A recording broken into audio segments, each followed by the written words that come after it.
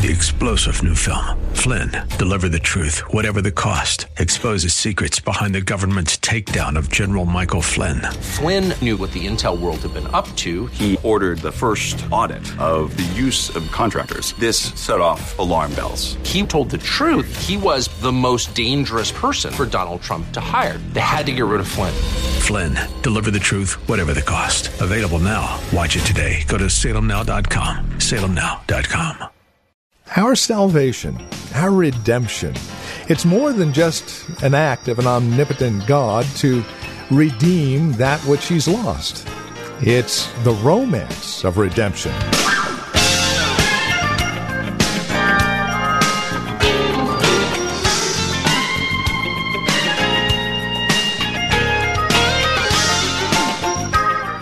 Oftentimes we fail to see the romance found in our salvation, but that is precisely what it is. The Romance of Redemption is the title of our series, and today we take another look at our first message in this series called The Ruin of Those Redeemed. We need to understand how we start this story so that the glorious truth of its ending can be brought into plain view for all to admire, appreciate, and love.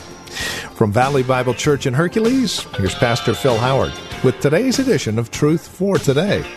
Whether it's a mother-in-law, daughter-in-law, whether you come together at Thanksgiving or Christmas, it is terrible for families to fight with each other. It's terrible when hate is on any level. The greatest thing this side of heaven and this side of the cross is when you become so devoted that you can love someone. And she did it in the tumultuous era when everybody is sleeping with everybody and everybody's going to another god and going to the high places in Israel and doing the abominable in God's sight. And God says, write this down, write this down. We don't even know who wrote Ruth. It was written after the events. And we see this loyal love. Finally, we come to scene 4. And we get a picture of Naomi's perspective when she comes back. Verse 19, so the two of them went on until they came to Bethlehem. And when they came to Bethlehem, the whole town was stirred because of them. A good-sized town in this era would be about 500 people. So the grapevine went quick. Everybody knows you're in town. It's like you left Rodeo. Well, everybody can know it in a day. Rodeo's not that big, you know. But what if it's just 500 people? And so the grapevine. And the women said, is this Naomi? She'd been gone 10 years. And when she went out, she went with Elimelech and a man that of standing, was in a good family, a good man. She went out a married woman. Things seemed fine except for the famine. And then they say, why, Naomi, no, don't call me Naomi. Call me Mara. For the Almighty has dealt very bitterly with me. I went away full, and the Lord has brought me back empty.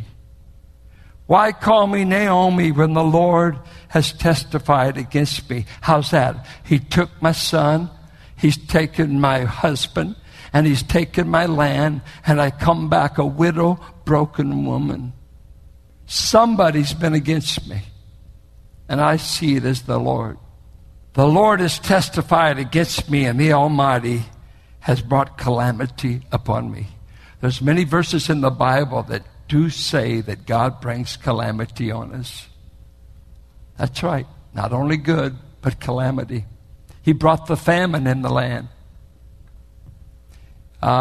He caused the sons to be born puny, so puny they died, probably young. The two women are young enough to remarry. And she's back in Bethlehem. At least she's in the right place. She finally got out of the land of Israel's enemies. God not blessing down in Moab. He blesses back in the land. And they happened to get back to Bethlehem, of all things, Bethlehem, little Bethlehem, Who would ever know that these two women are going to wind up becoming a part of the Messianic line? Who would have ever thought?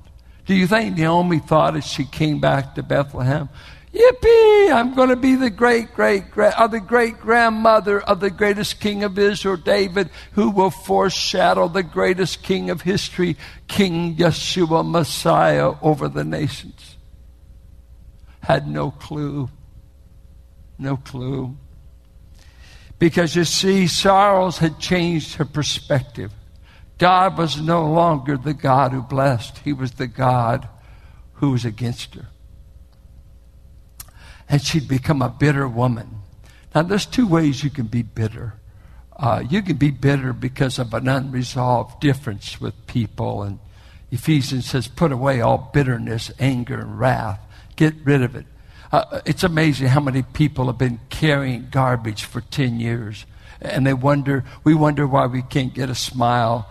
If you knew how much garbage was in their heart, you would be amazed they even show up. That's why they don't sing. They're hoping that something will happen in the service that might do something. You know what you need to do?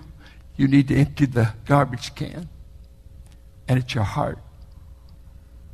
You need to forgive. You need to put it behind you. You need to put it back. But there's another way I think people become bitter. Sorrows. I've had trials where I was not good company. I've had trials where you better do the scripture quoting and you better do the talk because I don't have anything to say.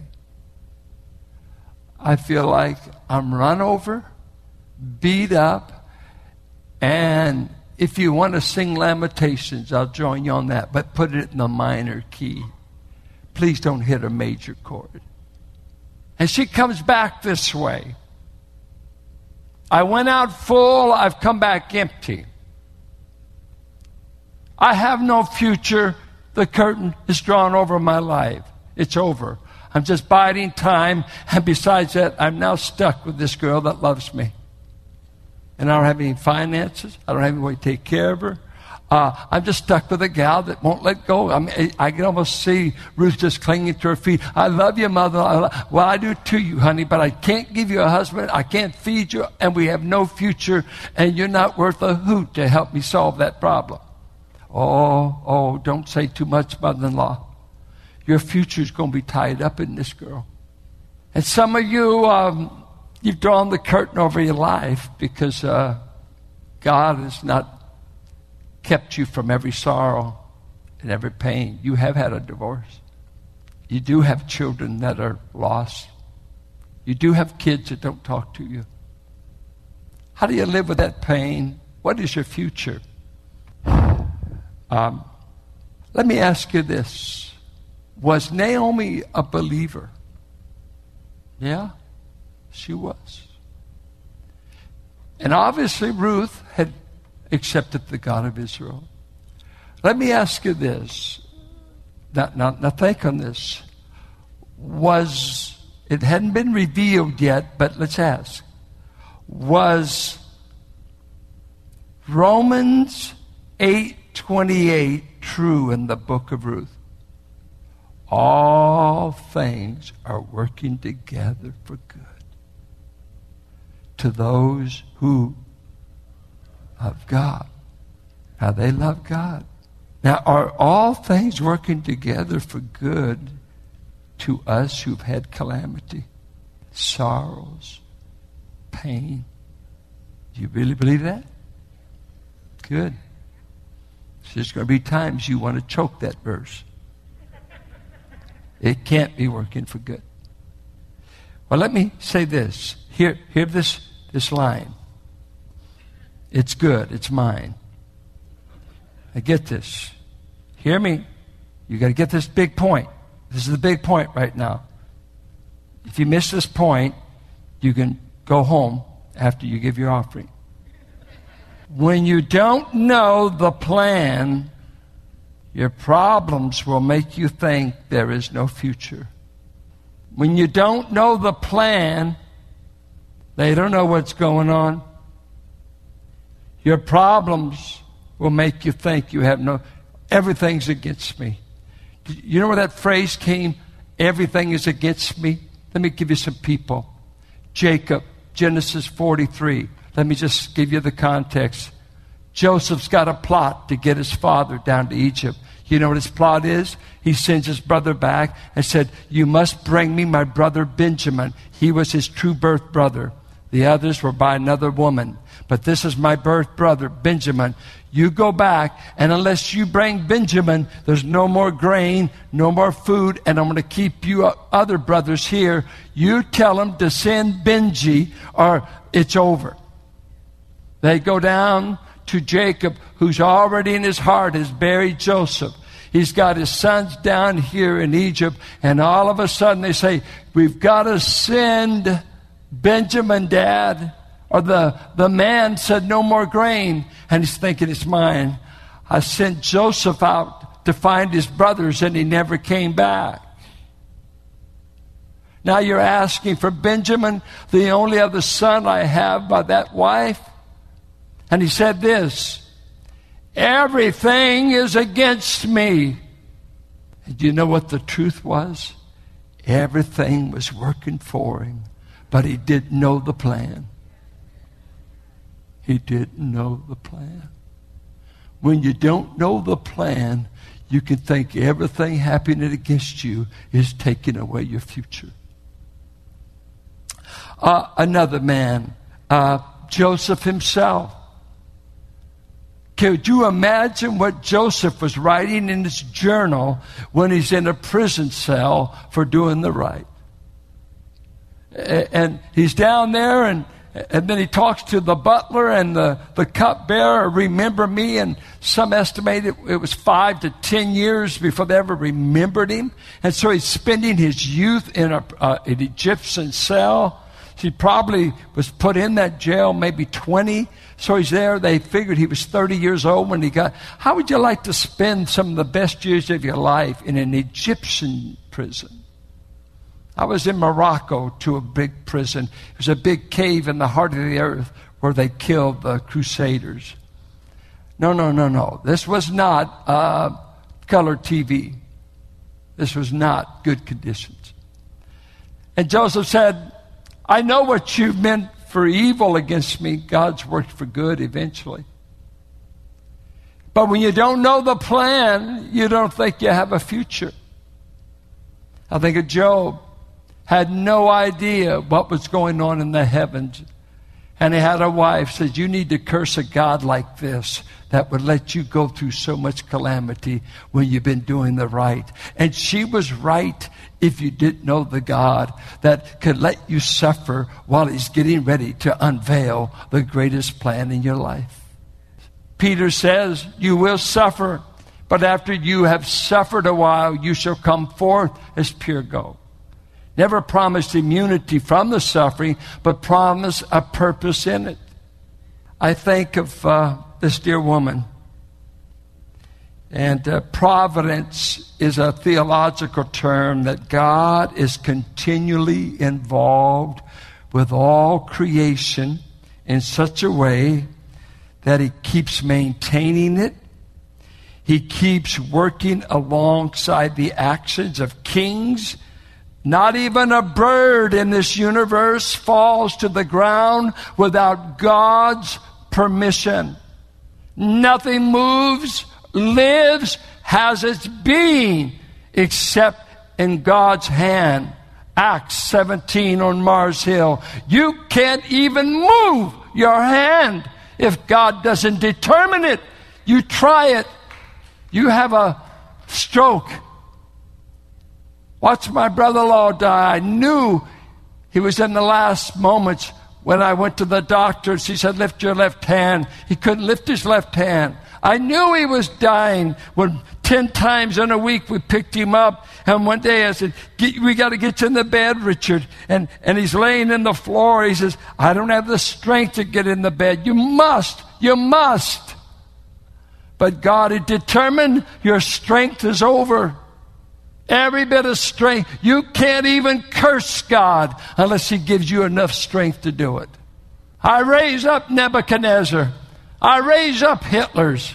I raise up and allow the evil to even seem to be. I even allow Satan to test my servant Job. I control everything in the heavens and the earth. I'm not a God that's impotent. I'm not a God that has been trapped by man's sin or by Satan's strategies. I am God, and I have even raised up the wicked for the day of evil, but I will have the last say. This is our God. Our God. He is not a limp-wristed old man up there with paralysis. No, He is I am. I was telling God today in prayer, I am weak and I need you. And I was using I am, and as I said that a few times, I thought, I'm talking about the wrong I am. And so I just wrote in my journal, I am, and I wrote down everything, and it was kind of an ugly list. But then I put, but I serve and I am. And He's got all power, all sufficiency, all capability.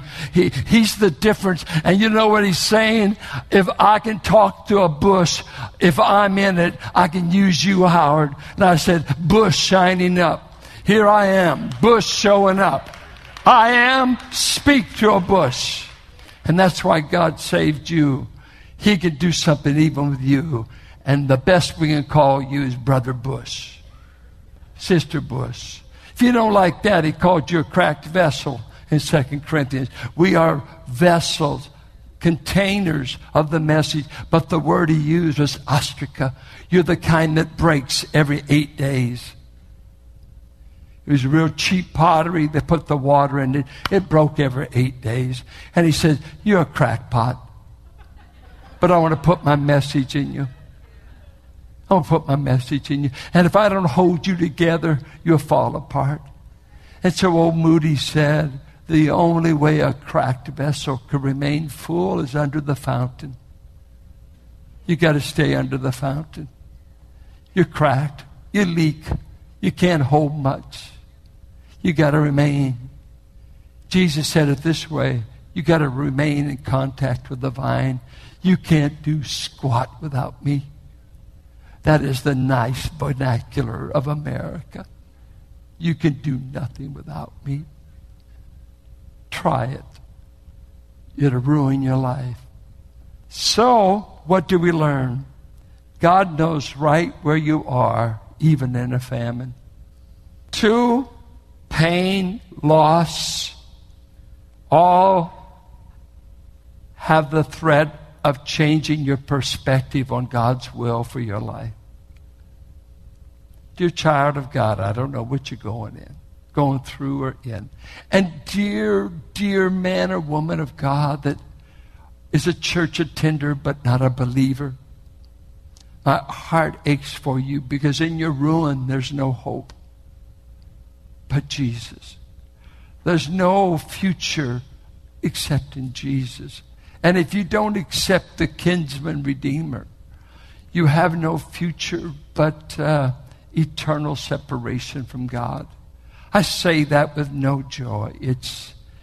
If I could, I would eliminate the doctrine of hell. But I don't love any. I can't even be compared to how much God loves, who said, I'll separate you from me for eternity if you don't run to my Son. I won't separate you because you're ruined. I won't separate you because you're in sin. I won't separate you from your bad genealogy and your bad family tree and this sin and that. That's no. It's where will you go with your ruin? Will you run to Jesus? Or will you say, I choose to suffer alone? And I'll go to the idle fixes of this world. They will all leave you thirsty, empty, and ruined. But if you're a child of God, there's meaning in the sorrow. There's meaning in the pain because there's a plan. God wants us to be a people of joy in our pain because we know He has a plan. I know the plans I have for you, Israel, for good, for a hope. Jeremiah 29:11. I just heard Steve Green sing a song while I was studying. I was playing, and I wrote down the words. I got it. They're not exactly right, but this is what I got. You don't have to have the plan in hand. I don't have to have the future in sight. I just have to follow you. By faith, obey you. My assignment is to follow you, not to know the future. And so I don't know what your ultimate future is going to be. I don't know how it's going to work out, whatever you're going through. I don't know. I don't know how that cancer is going to work out. I don't know about that economics. I do not know. And you probably don't know for sure. But you know what? All you've got to be sure of is I'm going to follow the one that does know. I'm going to follow him. I'm going to follow him.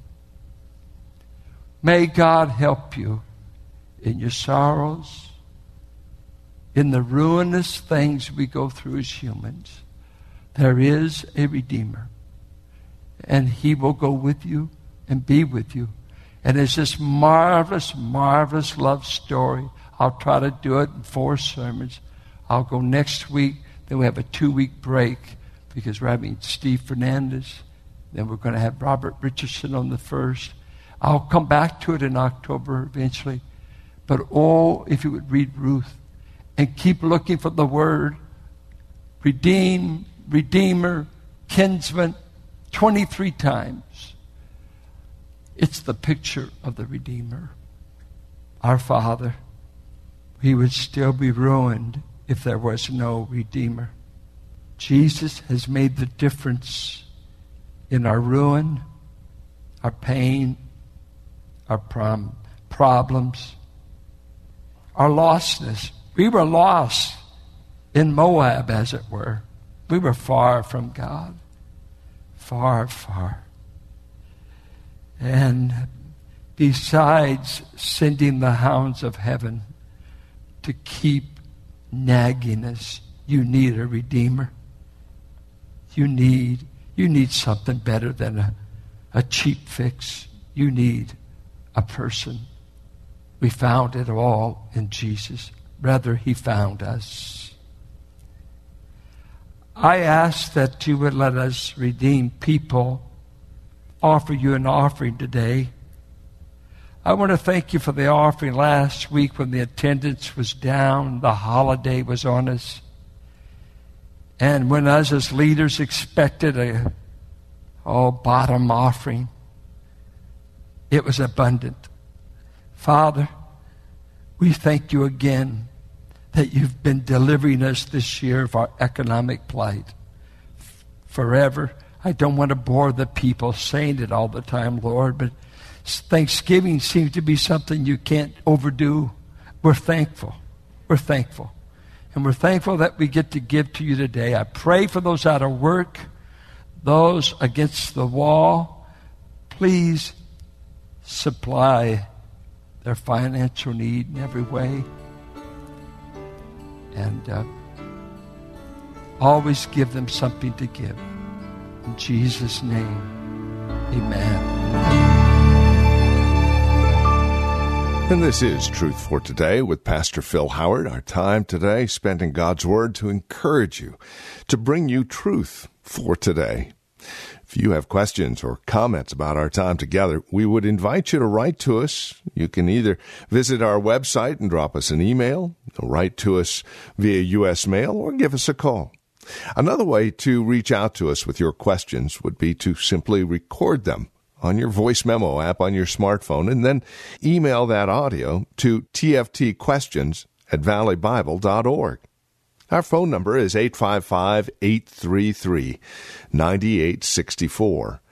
Our website, truthfortodayradio.org. And if you're writing to us, the address is 1511 M. Sycamore Avenue, Suite 278, Hercules, California. The zip code is 94547. If you have questions about the ministry of Truth for Today and how we are funded to air on this radio station, we would love to talk with you. We are listener-supported, quite simply, and no gift is too small, no gift is too large. Whether it's a one-time gift or a monthly gift, it all goes back into the radio ministry, ensuring that it airs on this radio station. So would you consider that as you reach out to us here at Truth for Today? One other note as we close out our time together today, if this broadcast and this ministry encourages you in your walk with Christ, and you happen to be looking for a church that does just that, we would invite you to contact valleybible.org. Pastor Phil is Pastor Emeritus at Valley Bible Church in Hercules, and while he is no longer in the pulpit, we are still very much a part of this church body, and we would invite you to come and join us for worship. For more information, again, valleybible.org or call 855-833-9864. And then we invite you to come back and join us next time for another broadcast of Truth for Today with Pastor Phil Howard.